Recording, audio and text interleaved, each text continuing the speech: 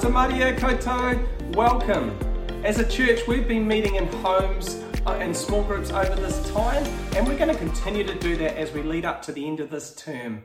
If you're unwell or you're isolating, you can continue to track along with us online. And also a big reminder, if you're feeling unwell, please get in touch with us. We'd love to get around you and support you as a church community.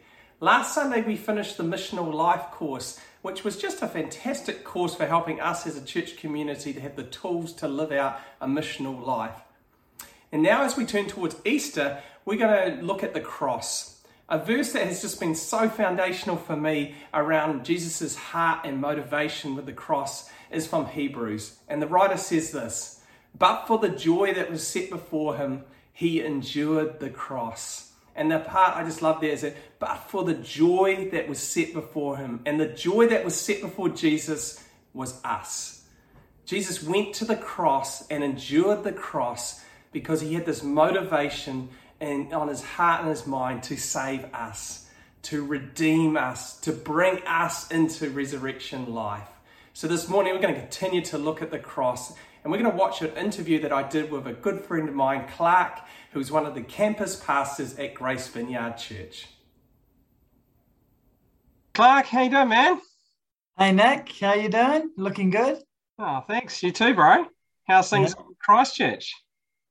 Doing good, yeah. No, we're holding down the fort. We've got our whole family sort of COVID-free currently, which we're pretty pleased with. But, you know, how long that will last, not sure. But with 4 kids, we thought it might have crept into the household by now. Got a couple of our older kids, they're off school. I've sent them home for school learning, which has been a bit challenging for them and for us. Yeah. But yeah, you know, it's the 2-year grind, the COVID grind. Yeah. Oh yeah, totally. Yeah, we've had it all and got through COVID and on the other side of it with isolation and all that. So yeah, having it over and done with, actually. Yeah. Good on you. Cool, man. Well, why don't you just tell our Korimako whānau a bit about yourself? Sure. How you got saved and a little bit about what you do as a pastor there at Grace Vineyard. Yeah, it's good to see everyone, or good to have you online. And I actually grew up, I'm in Christchurch now, as you heard, but I grew up in South Auckland, actually, at a Presbyterian church. I started going along there from the age of 3. My mum sort of woke up one morning, sort of decided that she went to Sunday school when she was a littlie, so she thought, she'll walk up to the local Presbyterian church and start taking myself and my sister along there. And so went up there 3 years old, and kind of grew up in that church family right through, I was there for 30 years before I moved down to Christchurch. So it was a long stint as a prezi.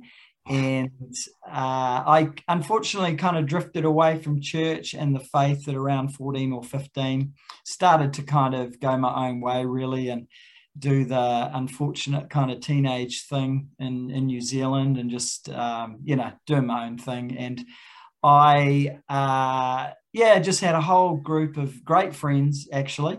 But we kind of started to get into stuff that was pretty destructive. And I kind of came to the end of myself a little bit when I was left school, and I didn't really know what to do, but I started an apprenticeship as a car painter. And I did that for around 6 or 7 years. But in that time, in my first couple of years, my mum invited me along back to church one Friday night for this missional outreach where they had a team come in of young people doing worship. And it was funny because her invite was like, "Oh, Clark, you should come, to hear, this team's coming in and they've got a band in church." And it was like, oh my gosh, a band, I'd grown up with an organ pretty much. Yeah. So I kind of went along, and I really went along just wanting to put some brownie points in the bank with my mum, which is always a great, always a good idea when you're a teenage lad to kind of show some love to your mum. And so I thought, she invited me and said, "I'll come along." And my girlfriend at the time, we were actually house sitting, but she had gone away with my sister, actually, because they were good friends. And So I thought, I've got nothing else to do. So, yep, I'll go along. But I had no expectation whatsoever for it to be anything of any significance. In fact, at the time I was sort of smoking marijuana a lot, and I ended up on the way to church that night picking up a foil from the tinny house, and because I thought, oh well, I'm going to church for the night. It doesn't sound much fun, but at least I can get high afterwards and watch kung fu movies. So I actually went with that expectation, really, for no expectation of meeting God. But anyway, I heard the gospel, this visiting speaker, for probably the 500th time, and I remember him saying, "Oh, if you want to, pray or give your life to Christ, then come forward." But I remember my hands just holding the chair tightly, even though God was speaking to me at the time. I was just holding to my chair tightly because there was no way I was going to go up in front of all these people, especially my mum. It was going to take too much humility. I was going to have to swallow too much of my pride to kind of, do that. But God didn't really mind because his Holy Spirit just came upon me and just wrecked me. And I was just weeping for about half an hour. And I think the surrender happened that night. I kind of surrendered to the love of God that had chased me down from a very young age. And I knew a lot about God, but I'd never really surrendered to him. And I just felt the incredible peace and love of God just fill me to overflowing, it was incredible. And funnily enough, though, I kind of went home and I was quite shell-shocked by the fact that, oh, flip, this is everything I'd known about Christ is actually real. Like just a head shift for me. It wasn't just, it was actually real. So it took me kind of 3 days to process that. I was back at work on Monday in the car paint in the workshop, and I went into the toilet and put the toilet seat down, important part of the story, and sat on the toilet seat, and I kind of prayed the prayer. I said, oh, Jesus, I just give you my life. I give you everything. I'm going to follow you no matter what it costs, whatever it takes. I'm just all in, It was just too much of a reality check for me to, turn my back on. So I slowly went around to all my friends and told them that I'd become a Christian, and God did some pretty amazing things actually amongst my friends at that time. Seeing a couple of them come to the Lord and one go on to be a pastor, and sort of started the journey. So anyway, long story short, I've kind of landed in Christchurch as a campus pastor for Grace Vineyard because my wife, Michelle, and I ended up going to Lifeway College in 2000 for a year. Then we taught life skills in intermediate schools throughout South Auckland for, I think, 3 or 4 years. And then I became the youth and young adults pastor at the Presbyterian Church that I grew up in. Oh, wow. And then I was there for 5 years doing that. And then I got invited or called really down to Christchurch to be the young adults pastor at Grace Vineyard for a few years. And then I became the teaching pastor, missions pastor for a few years at City Campus. And now I'm pastoring our new Brighton campus, which is Beach Campus. Been doing that for about 2.5 years, just in time for COVID. So it's been, like I was saying to Nick before, it's been a baptism of fire. Just navigating just stuff that I don't even have a frame of reference for, let alone thinking this is my life now. Yeah. And we've had some challenges like we all have, but God is faithful. That has meant more to me, just that statement, God is faithful, in the last 2 or 3 years than it has in the previous 15 years. We've got to put our faith in his faithfulness, That's what it's all about. So, that's kind of where I'm at today. And, Oh, awesome, Clark. Thank you for that. It's just great to hear about your background and your story. And I'd just like to ask you today about, just talking about this whole period of time we've been in, over 2 years now. And it's great to see some of the restrictions lifting. But I think it's been an incredibly disruptive and distracting time.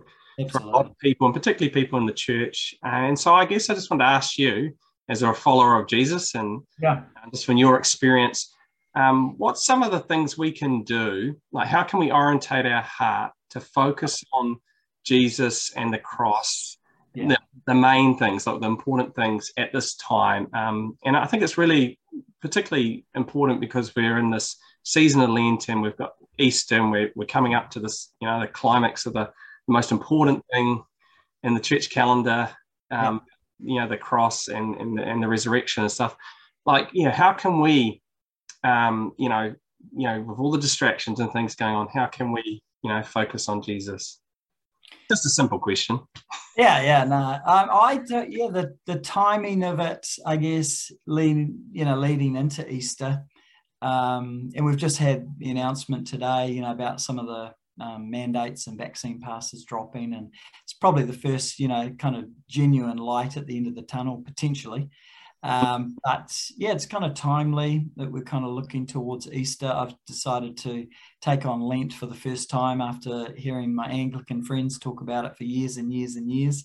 I thought, extreme times called for extreme measures. So I've always sort of believed in fasting, definitely, and had that as a reasonably regular practice, but sort of seen this time leading into Easter as a time to fast. And I think for me, it's quite a formative time. I think for me, it's definitely reminded me the last couple of years that there are so many things out of our control. And I think it's you can quickly and easily find the enemy and blame the enemy, whether that be political or individuals or ideology or situations and circumstances. You can blame the devil even, but what we do know in Scripture is that regardless of what's going on, whatever trial or tribulation or challenge, God actually uses it all to form us into the image of Christ. And the image of Christ that we have, we can't get away from at the cross, is this God who was suffering, humiliated. In fact, all the powers of the world kind of conspired against him to get him on that cross, political, religious, even military, like all of the powers of this world, caused him to suffer. But yet out of that came the greatest, greatest thing in the universe, salvation for all creation. So there is it's a pretty good time to reflect on the fact that regardless of where our sufferings and trials and tribulations are coming from, this is still opportunity for us to become more like Christ. We really have to take opportunity over this season to look at our attitudes, behaviors, actions, what's coming out of our heart, out of the abundance of the heart, the mouth speaks, and, what we do reveals the fruits of our heart ultimately. And is our hearts becoming more like Jesus, or is it resembling more of the reactions and attitudes and behaviors of the world? That's been the biggest test and challenge for me. So I guess the cross and leading up to Easter, it's an invitation once again to embrace the cross, embrace not, flagellation and, destroying ourselves. Yeah. But you don't need to do that. There's enough challenges and trials and tribulations around. In Acts, it says that Paul went preaching everywhere, and he actually said, it's through much trials and tribulations that you must enter the kingdom of God. So he was kind of like, well, you can't, if you want your cake, you gotta eat the trials and tribulations, so to speak. So we can't escape that. And Easter is a great time to remind ourselves that we follow a suffering God, a suffering servant. And that's not a powerless God. That is a powerful God who turned everything upside down, through his resurrection. So, I think, there's probably some things I could add as well, just on maybe what some good things are to do. I think that'd be helpful. Just, what for yourself have you that helped you? I guess you talked about Lent and that. Is there some practices or things that you've put into place in your life that have helped you to keep reorientating yourself to Jesus and the cross? Yeah, absolutely. I'm a big, I just believe in rhythms with the Word of God. That's my go-to staple diet that I'm generally kind of, unfortunately, consistently drifting away from, not drifting towards. And so in this lead up to Lent, I've chosen to kind of journey through the book of Luke, and starting from the wilderness experience where he was fasting for 40 days and had to overcome the enemy, or Satan himself, through resisting temptation. He did that through the written word of God. And so for me, a big part of it is getting into rhythms of having the word of God in our hearts. Psalms says that Psalm 119:11 says, for your word I've hidden in my heart that I might not sin against you. I think if we think that we're going to remain free, in the freedom that God wants us to be of sin and selfishness and all those things, the word has to be in our heart. There's just no way around it. It has to come out of that relationship with the scriptures. And I say kind of rhythms around the word because they've changed for me over years, from doing 1 year Bible to, Bible plans, tick the box, to spending 6 months, in one book, It's just more about regularly having the word of God wash over us, whether that be reading or audio or, devotionals like that. Just one other thing, just pertaining to Lent, I think it's worth mentioning is that Lent, about fasting, and that is about trying to deny yourself those things that might generally give you comfort. And I've been thinking around it more of the case of making room for God. Because our lives get so crowded, right? So many voices, so many things in our life, and we kind of intentionally have to try to make room for God in our lives. So I think Lent is a time for me to kind of shift a couple of things out of my life, whether that be social media or sugary drinks, which is what I'm doing. Sugary drinks, and sort of it's not that any of those those things aren't necessarily bad, but if they're causing your life to be cluttered in a way that you're drawing to them consistently rather than drawing to the presence of God, worship, or the word. It's just about trying to make room in your life. So deciding that you're going to give up something, for 4 weeks, so you kind of make more room in your spirit, soul, and your physical life, your natural life as well, time, in your day, then I think you're making room, for God to do his work. So. Awesome. Oh, thanks, Clark. I really appreciate your experience and your perspective on the cross and on this time period that we're in. And thank you for sharing from your experiences what's worked for you and helped you to reorientate your heart and your mind towards Jesus throughout your walk with the Lord. I was just thinking it'd be great if you could pray for Korimako Vineyard and bless us today. We really appreciate that. Absolutely. Love to do that. So let me pray. Father, I just want to thank you for my brothers and sisters, even in the vineyard, but more importantly in the wider body of Christ. And I just pray blessing over them wherever they might be gathered together, alone, wherever they might be watching this.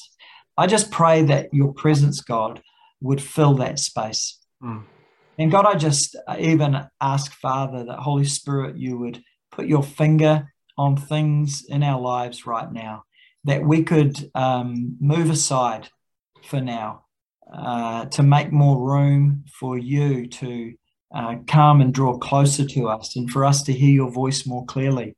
I also pray for just every group that's gathered. I pray, Father, there'd be just such a sense of encouragement during this season, that you would move by the power of your Spirit with encouraging words and prophetic words, and so that we can continue to see the body of Christ built up into the image of your Son, Jesus, Father. And so come, Holy Spirit, and continue to bless us and encourage us in Jesus' name. Amen. Amen. Hey, thank you so much, man. I really, really appreciate that. And I hope you have an awesome week, and bless you guys. Yeah, thanks. See you, everyone.